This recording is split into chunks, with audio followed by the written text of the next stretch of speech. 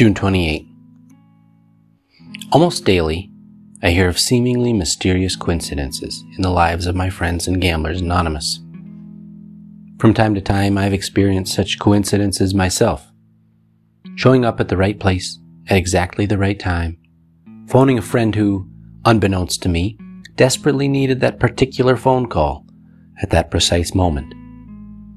Hearing my story at an unfamiliar meeting in a strange town. These days, I choose to believe that many of life's so-called coincidences are actually small miracles of God, who prefers to remain anonymous.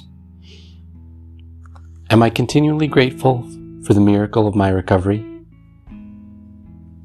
Today I pray. May my awareness of a higher power working in our lives grow in sensitivity as I learn each day of coincidences that defy statistics, illnesses that reverse their prognosis, hairbreadth escapes that defy death, chance meetings that change the course of a life. When the non-understandable happens, may I perceive it as just another of God's frequent miracles. My own death-defying miracle is witness enough for me.